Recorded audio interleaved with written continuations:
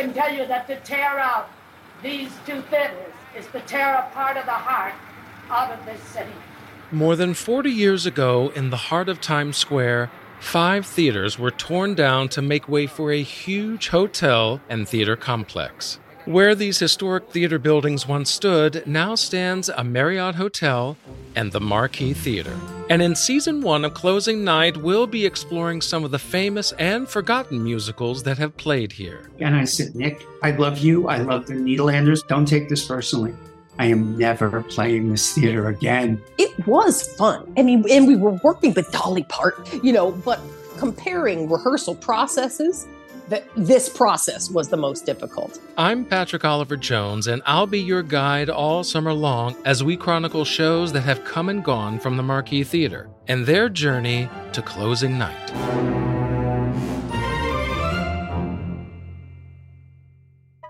One of the many aspects of the industry that fascinates me is the what-ifs and the things that never happened. For example, in 1982, when E.T. was first released and was a box office sensation, director Steven Spielberg was fully preparing to do a sequel. But as soon as he realized that E.T. was a special movie to people, that it was something different, something that didn't need a sequel, he let the idea go. However, that is after he and screenwriter Melissa Matheson had already come up with a sequel idea and wrote a treatment for it. E.T. 2, Nocturnal Fears, would have had Elliot and his friends find another downed spacecraft. But here's a plot twist. Instead of it being a friendly E.T. looking to go home, the kids find some very unfriendly aliens who decide to kidnap them. And then it's up to E.T. to rescue them. Honestly, it sounds way too intense for an E.T. movie, and it doesn't even sound all that good. So the fact that it never happened, I'm okay with that. Even if a part of me would like to see that movie. And that's just one of an endless number of examples. But there's something extra tantalizing about movies that almost but never happened, especially when you're talking about a major filmmaker like Steven Spielberg. Or let's say, Alfred Hitchcock. In the 1960s, Alfred Hitchcock was a man who seemingly could get any movie made, yet had as many movies not get made as he did get made, if that makes sense. And I can't help but ask why that was. So I think there are a lot of answers to that question. It's a complex, situation. This is Joel Guns, and if you have a question about Alfred Hitchcock, Joel is the man to ask. For one thing, he was an older guy, and I think he was just like, his energy. He didn't have as much fight as he did as a younger man to get all of his projects brought to the screen. But along with a lot of these issues that were sort of facing him like headwinds, here's the whole situation. So by the early 1960s, he was one of the most powerful men in Hollywood, right? So he'd been brought into Universal Pictures, and he was their third largest shareholder. So he was on the board, and no other director had an ownership stake in the studio that they worked for. He was the first ever to do that. And so he had artistic freedom. He had like outright raw power within the company. And it also made him took him from being rich to being healthy, right? Fabulous, super rich. He was a household name by that time. And so his name on a movie was going to guarantee ticket sales, even, in a second best scenario. And then you look at how he'd even gotten there. For years, he had been fighting for, creative control and creative power. Remember all those fights he had with Selznick over control of the films. And so finally he gets into his golden years. He's in the seat of power. And then you'd think he could do anything he wanted, but instead he just biffs it big time, several times. And so it's a conundrum. So the question is still there. Why? As it turns out, there isn't just one reason, but maybe there's two. My name is Dan Delgado, and in this episode, we're taking a look at the master of suspense, Alfred Hitchcock, and the films he didn't make. Welcome to the industry.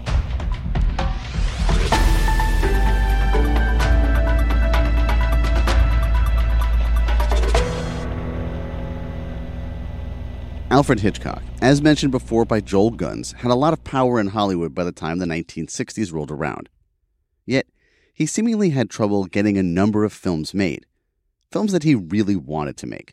Keep in mind that in the early half of the 1960s, Hitch had two of his biggest hits, Psycho and The Birds. So what was the issue? Was he willingly selling out to Universal and MCA by only doing the types of movies they wanted him to do? One question that you could raise is, well, okay, so what? He got so mired, deeply mired in the front office and money issues that he was a sellout, and maybe, but that doesn't really scan, right? Because he had envisioned The Birds as an art house film. He had envisioned Marnie as an art house film. So he was really committed to pursuing his artistic vision. That again is Joel Gunz.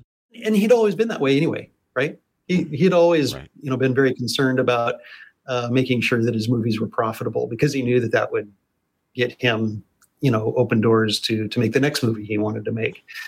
So calling him a sellout I don't think that's right. I don't think that's the right answer.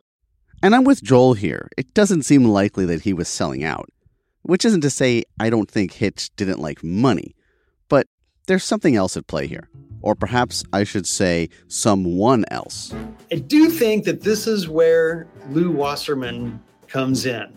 He had been Hitch's agent since, I think, around 1948. He'd been with him for a long time. At that time, in 1948, Hitch had his own production company called Transatlantic Pictures. And that was the company that produced Rope. He had worked with Cary Grant to take the role of Rupert Cadell in Rope. And finally, Cary Grant said, nope, I'm not going to do it. And it was Wasserman who saved the day on that film, because he also had James Stewart as a client. And he was able to go to Hitch and say, I got Jimmy. We can make the movie. So right from the beginning of the relationship, Hitchcock was very indebted to this guy for, bringing the goods, delivering. And in that case, he really saved the film. And so they became good friends. Hitch came to really trust his judgment and his loyalty on things. The casual film fan may be asking themselves right now, who was Lew Wasserman? And I understand. He's not a household name. The fact that we don't know his name commonly is by design. They had written it into their corporate culture that they would not be, take the spotlight. So even their corporate offices were a big black glass cube, right? And then they had these, what they call the rules of the road that they had written. Rule number 1 was don't talk to the press. Let our clients, the talent, let them talk to the press and get the spotlight. But our agents are going to stay in the background, in the shadows. Another one was no nepotism rule. Don't hire your nephew, right? And then the third one, this one sets the imagination aflame. They had a uniform dress code for all of their agents. And really, we're underselling Lew Wasserman. And not just his importance to Hollywood overall, where he loomed large in the background, but his importance to this story in particular. So I'm going to sidebar for just a minute or two, because I want you to get an even better picture of who Wasserman was. To do that, I've brought in Sean Levy. Sean is one of the great showbiz nonfiction writers of our time. He's also the host of the limited series Glitter and Might, a podcast that tells Wasserman's story. So for our purposes here, he's going to be our Lew Wasserman expert. So let's ask him, who was Lew Wasserman? Okay, if you picture a Hollywood agent in a dark suit with a fake tan and maybe the old-time guys with the big glasses, Lew Wasserman created that look. Lew Wasserman was sort of the first Hollywood agent of the modern era. He came up in the old era, but he invented the look where every agent looked like a shark and everyone at the agency looked identical, so they were almost like robots. He did this in the 1930s and 40s. He was so far ahead of his contemporaries that he was able to out-business them. There were moguls who wouldn't meet with this guy after lunch because they felt too sleepy after a full meal, and they thought he would get advantage on them. And he did. Lew Wasserman broke the studio hold on acting talent with Jimmy Stewart. Instead of being under contract, he was on a per-picture basis, and he got a percentage of the gross that had never happened before. He created a TV network to provide programming. He didn't have a network, he had a production company as a talent agent, he was producing more television than any Hollywood movie studio. So he was always ahead of the competition. He had his fingers in political parties. Both the Democrats and Republicans favored him. And he was just sort of a visionary and a power broker and a master deal maker. Now that we have an idea of who we're talking about, let's get back to Hitchcock and the films he didn't make. And by the way, this isn't even everything. That's right. In the opening, I said in the 60s, Hitch had just as many films not get made as he did get made. But that's not really true. He actually had a few more films not get made than we're going to look at here. And for the record, he had 5 films released in the 1960s, and we're going to look at 5 that he didn't make. Okay, so first up is... Yeah, The Three Hostages. So this would have been, it tantalizes the mind to imagine what could have been with this one. Because this would have been his follow-up to the 39 Steps. So this is 1964. And it's based on a novel by John Buchan, The Three Hostages, and it features Richard Hannay, who's the main character in the 39 Steps. And so it just takes that character and it puts him in a whole new set of capers. And so what could have been, right? And this is 1964.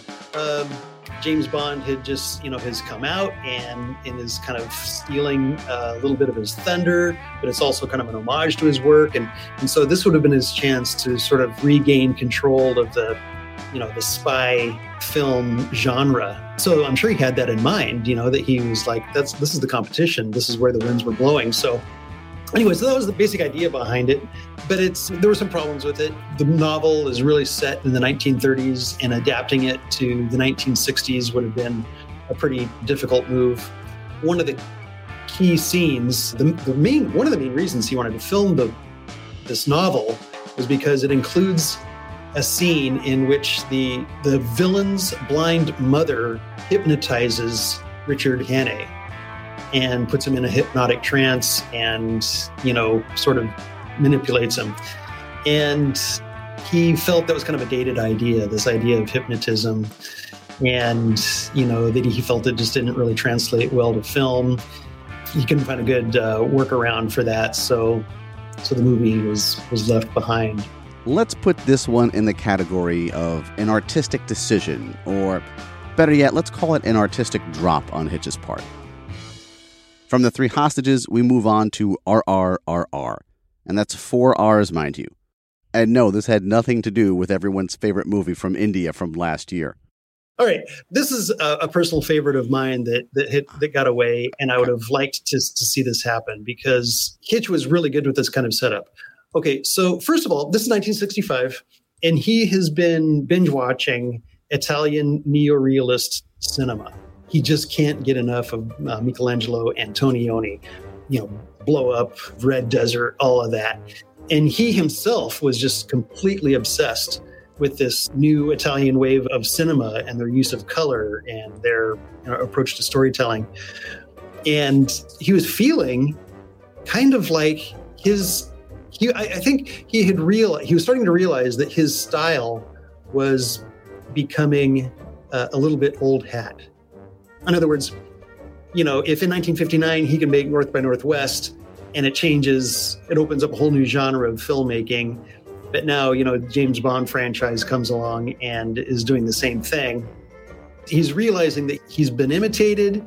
He doesn't want to just, keep doing the same old hat himself. So he's kind of like casting around, fishing around for new directions to go in. And he settled on this Italian, new wave, right?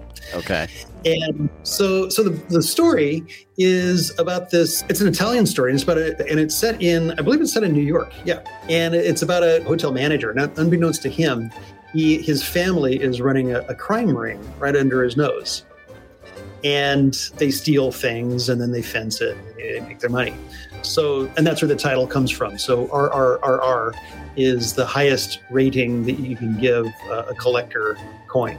Ah, okay. Very nice. So there's your MacGuffin, right? Yes.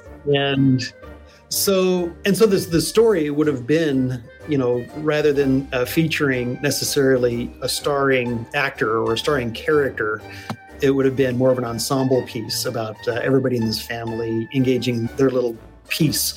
At the same time, the hotel manager is running the hotel, so we get to see the inner workings of how hotels get, how they get operated, how the kitchen works, the disaster in the kitchen that becomes a gourmet meal in the dining room, and the chaos in the laundry room that turns into these well-appointed hotel rooms. He was really into all that. It would have been much more exciting. It would have had more action. It would have lots of room for comedy. You can already hear you can already see those comedic scenes working out. Now, I personally think this movie sounds very cool. So why didn't it happen? So he had hired a pair of Italian writers they were a team, Age and Scarpelli, or Age, I think it's pronounced. And they started working on it, but their work was great. They were fantastic. They're beloved in Italy, but their English wasn't so good, and Hitch's Italian was even worse. And so language barriers kept them from really making the connection that they'd hoped for. Plus, the writers just couldn't get their hands around the story, so it just didn't develop. But he kept pushing on it, and he could have made it gel. If he had a project that he worked on and the writers weren't working out, he knew he could just fire the writers and hit his black book and get the next one online. That was standard operating procedure for him, right? I would think so, yes. But he faced resistance from Universal Pictures, and Lew Wasserman was not into it. So let's put this one in a separate category. If The Three Hostages was an artistic drop, then this was the Wasserman influence. And how big of an influence was Wasserman on Hitchcock anyway? What was this relationship like? Wasserman became Hitchcock's agent in the 1940s. Wasserman's first client was Ronald Reagan. And Reagan was a B-movie actor, and a terrible B-movie actor. He had charisma, but no talent. And Wasserman cut a deal in the early 1940s for Reagan at Warner Brothers, and he asked for an unusual length of time on the deal. Every deal was for like 45 weeks a year, and Wasserman wanted 47 weeks a year, and Warner Brothers didn't understand why.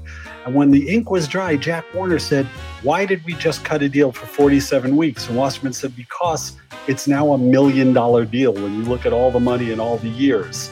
And when that first $1 million deal got signed for Ronald Reagan, of all people, major talent went toward MCA.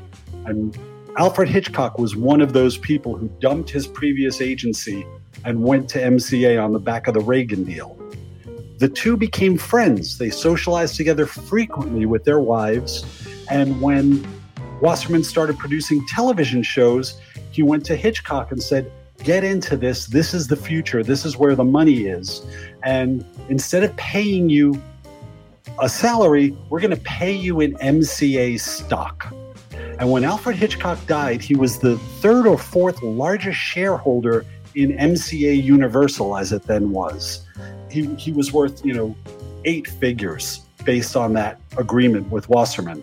There's a very famous story about people walking through the MCA offices complaining that television was taking over for the movies. And Hitchcock was in with Wasserman, and he stuck his head out the door and said, "Would you all please be quiet? We're busy counting our money in here." So, Wasserman brought Hitchcock from Paramount to Universal, where he made Psycho and the last movies of his career up through Family Plot. He physically brought Hitchcock. Hitchcock's offices were located on the Universal lot once Wasserman owned the lot. And they truly were friends. When Wasserman was given the Jean Hirschholt Humanitarian Award at the Oscars in 1973, Alfred Hitchcock presented it to him. Okay, now let's get back to the movies. Next, we're going to look at Mary Rose. This is the one. This is like, this is his Rosebud from Citizen Kane. This is the one that really got away, that hurts, that cuts deep. Donald Spoto in his biography said that this was perhaps the single greatest disappointment of his creative life. All right, first let's discuss what was the movie going to be about? What was the plot? How far along did it get? Yeah. Okay. So he had first seen it in 1920. He was 21 years old when he saw it. He probably saw it alone and on stage because it's based on a play by J.M. Barrie, who wrote Peter Pan. And so I think that's like the way into this story and the way into like how it captures your imagination is to think of it as sort of an alternative telling of Peter Pan. You've got this mysterious island that people disappear off to where time collapses. It's got this misty mood about it. It's about memory. So the subtitle of the play was The Island That Likes to Be Visited. And it's set in sort of on the mainland or in real time around this haunted mansion. And this young couple with their son, they go off to visit one of the islands. So it's set in Scotland. And they hop in their boat, go to a small island to go visit and have a picnic. And the husband and wife and their small son, the wife wanders off to go for a little walk, and she disappears into the mist, and she's gone forever. She's gone for decades. And then years later, she shows up, and she's the same age that she's always been. So she's, young and beautiful in her 20s, let's say. And her husband, though, has died, and her son has grown up. And now her son is older than she is. And now they have to figure out what to do about that. So that's the basic idea of the plot. So it's very much about this notion of ambiguous loss, losing someone, but not really knowing if they're dead or alive. Also these stories of memory. And so Hitchcock, imagine him 20 years old. He's already very much in a dreamy, romantic, metaphysical, frame of mind, like we all are at that age, ready to believe in our dreams, right? And it just got under his skin. And so he tried to get it made in the mid-40s. While he was working on Lifeboat, he went to 20th Century Fox and said, okay, I've got my follow-up film for Lifeboat, which also, by the way, kind of has a misty mood about it at times. And they said, no, we're going to pass. It's, you're known as a master of suspense. You're not known for ghost stories. And so then he got into the 50s and he pitched Paramount on it, and Grace Kelly was attached to it. We could have seen Grace Kelly go off in the mist. Slam dunk, right? Nope, didn't happen. He wanted to get this film made. So finally we needed, go ahead. Okay, well, what happened with the Grace Kelly attempt? Did Paramount pass? So Paramount passed. They said, wow, not our kind of film. And I want to quickly interrupt here to say, Paramount Pictures, how dare you? So it's 44 years later, right? And he's still trying to get this damn movie made. So he's working on Marnie, and he's got J. Preston Allen writing the screenplay for Marnie. And he's really having a great time working with her. She's working out great. She's just a lot of fun to be with. They get each other. She gets his jokes. And so he, makes the pitch to her. Hey, do you want to work on this next screenplay? And she says, yeah, sure. Let me give it a shot. So she starts noodling around some ideas on it. And Hitch and Alma, they take off for a 2-week trip to Scotland. They're scouting locations in Glasgow and the Isle of Skye and all these little islands beyond. And they're like, they're working on Marnie, and he's already planning his next film. He's ready to go on Mary Rose.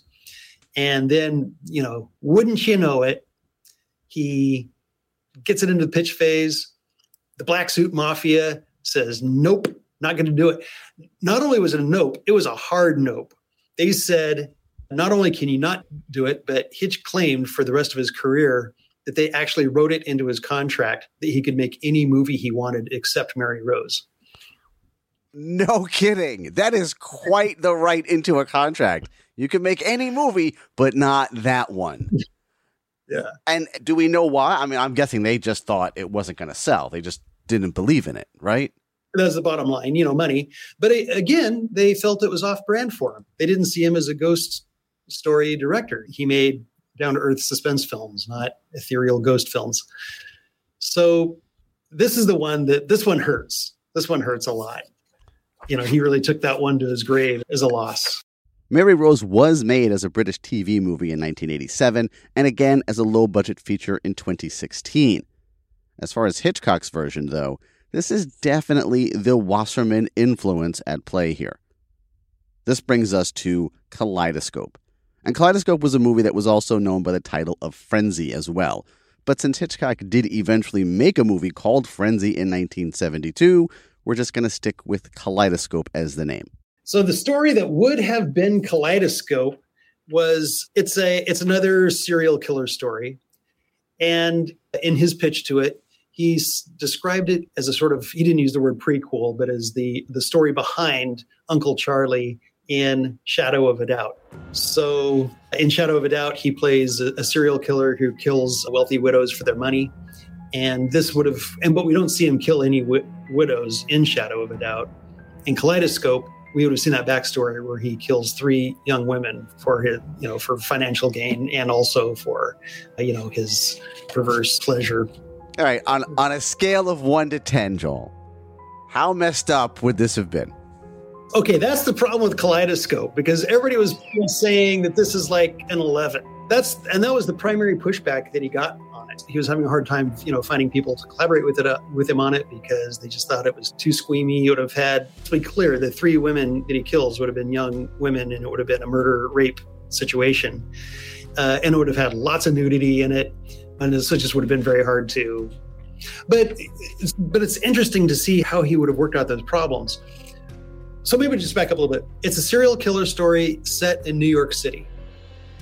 And it's set in iconic locations in New York City. So first of all, the first murder takes place in Central Park, and it's a young woman who works on Wall Street.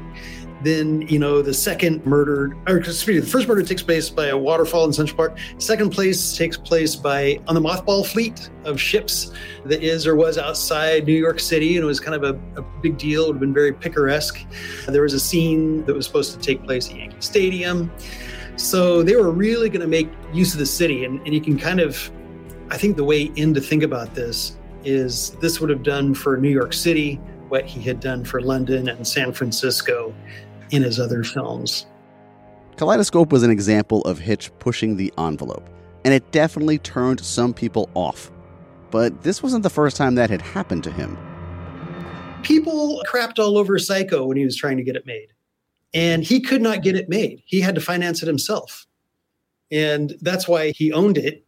And that's why it made him so many piles of money, because nobody wanted to touch it. And it turned out to be the biggest thing ever, right? So same thing happened. People read the script and they turned it down. They said, we don't have an appetite for this kind of sex and violence. And so that's the number one main reason that people said no to this.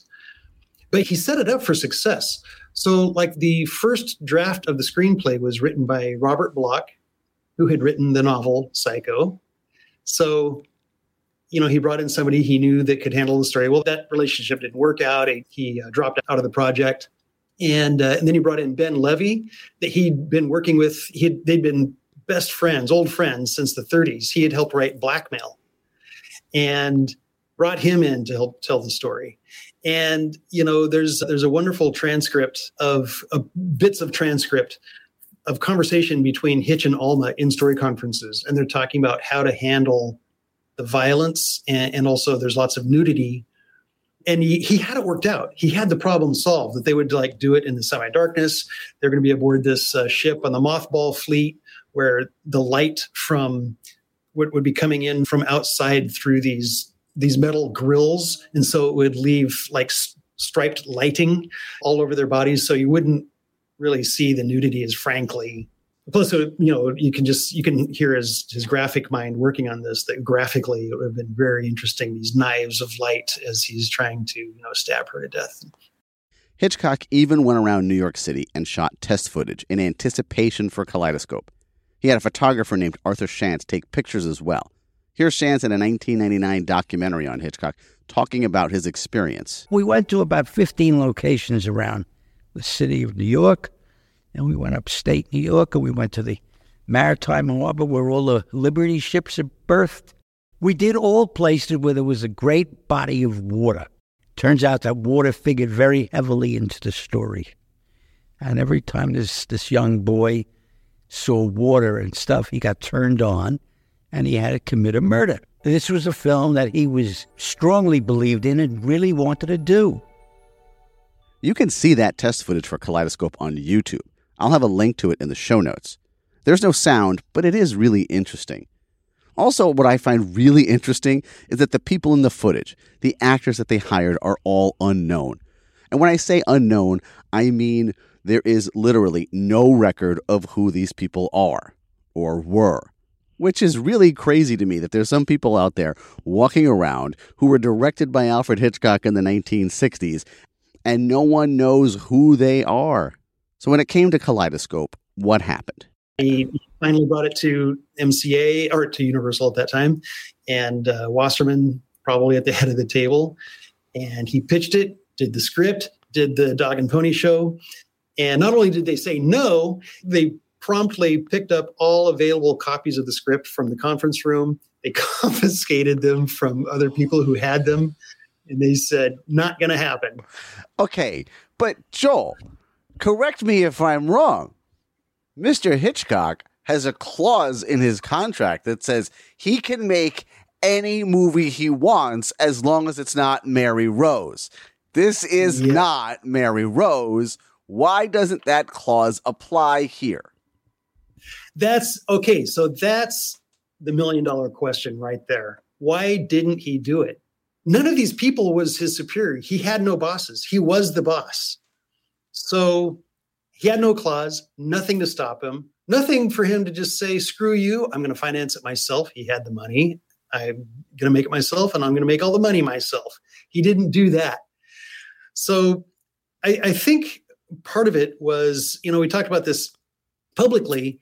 He had been talking at this time about, being beholden to Universal and engaging in these, concerns about the financial ethics. He had no moral ethics, but financial ethics. He's claimed to be taking that very seriously. But when you stop and think about it, black suit, white shirt, black tie, he was just as mobbed up as everybody. Right? Yeah. And so, like in that kind of a situation, he may have been equals with Lew Wasserman at this point, but there can only be one boss. And everybody knew who that was, and it wasn't Hitchcock. And, so when you think about it, like, you can push, you can argue, you can cajole, but at the end of the day, you're going to think twice about really going toe to toe with these guys. Here comes the Wasserman influence again. And this brings up a good question. Joel uses the phrase mobbed up there. And he says that Lew Wasserman, MCA agency, they were totally mobbed up, right? They were tied to a Chicago syndicate known as the Outfit. The outfit that was run by Al Capone back in the day. They were those wise guys. Let's go back to Sean Levy one more time to see how accurate that is. Just how mobbed up was Lew Wasserman? Lew Wasserman came up in Cleveland and worked in a mob-run casino. That was his first job, and that's where he was hired by Music Corporation of America, MCA, which was the talent agency he worked for. MCA was founded in Chicago in the 1920s when Al Capone ran the town. You couldn't book an organ grinder onto a street corner without dealing with the Capone organization. So MCA and the mob have been connected since the MCA was formed. Wasserman couldn't put a button on somebody and have them erased, but he spoke every day of his business life, and there are telephone records and documents to prove this, with Sidney Korshak, who was the mob's lawyer in Los Angeles and Las Vegas. So was he a mobster? No. Was he mobbed up in the sense like he had obligations? No. But did he avail himself of those connections? Yes. The mob ran labor unions, and Lew Wasserman, when he needed to do things like settle a writer's strike, could go to Sidney Korshak and his mob connections and say, let's grease these wheels and get people back to work. So that one does kind of check out. Okay, we've got one more unmade Hitchcock film to look at. Although, there's a caveat here, because this one was sort of made. This is a bonus film, because I don't even know how far it had gotten. It may have just been in the conceptual stage and not much farther than that. But just because this is the 60th anniversary of The Birds was originally envisioned not as a bird movie, but as an alien invasion movie. And he had it all worked out. I don't know how far down the road he had gone, but he was trying to follow up Psycho, and he needed something. He wanted something out of this world.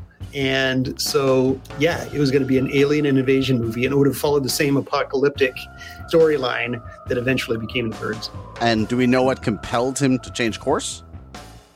Yeah, I think part of what's going on with some of these films that get canned are he had also boxed himself in with the kinds of movies that he made. So he said that he could never make a Disney movie because he could never direct Cinderella because people would be looking for her mother in the trunk. And so same thing, like he wasn't really known for doing sci-fi. And so that's what persuaded him eventually to introduce this element that is also based on a Daphne du Maurier story. And of course, he'd already made 2 other films based on her work. So it was more in his wheelhouse. So this sounds more like an artistic drop. Yeah. Maybe instead of calling it an artistic drop, this one could be a Hitchcock pivot.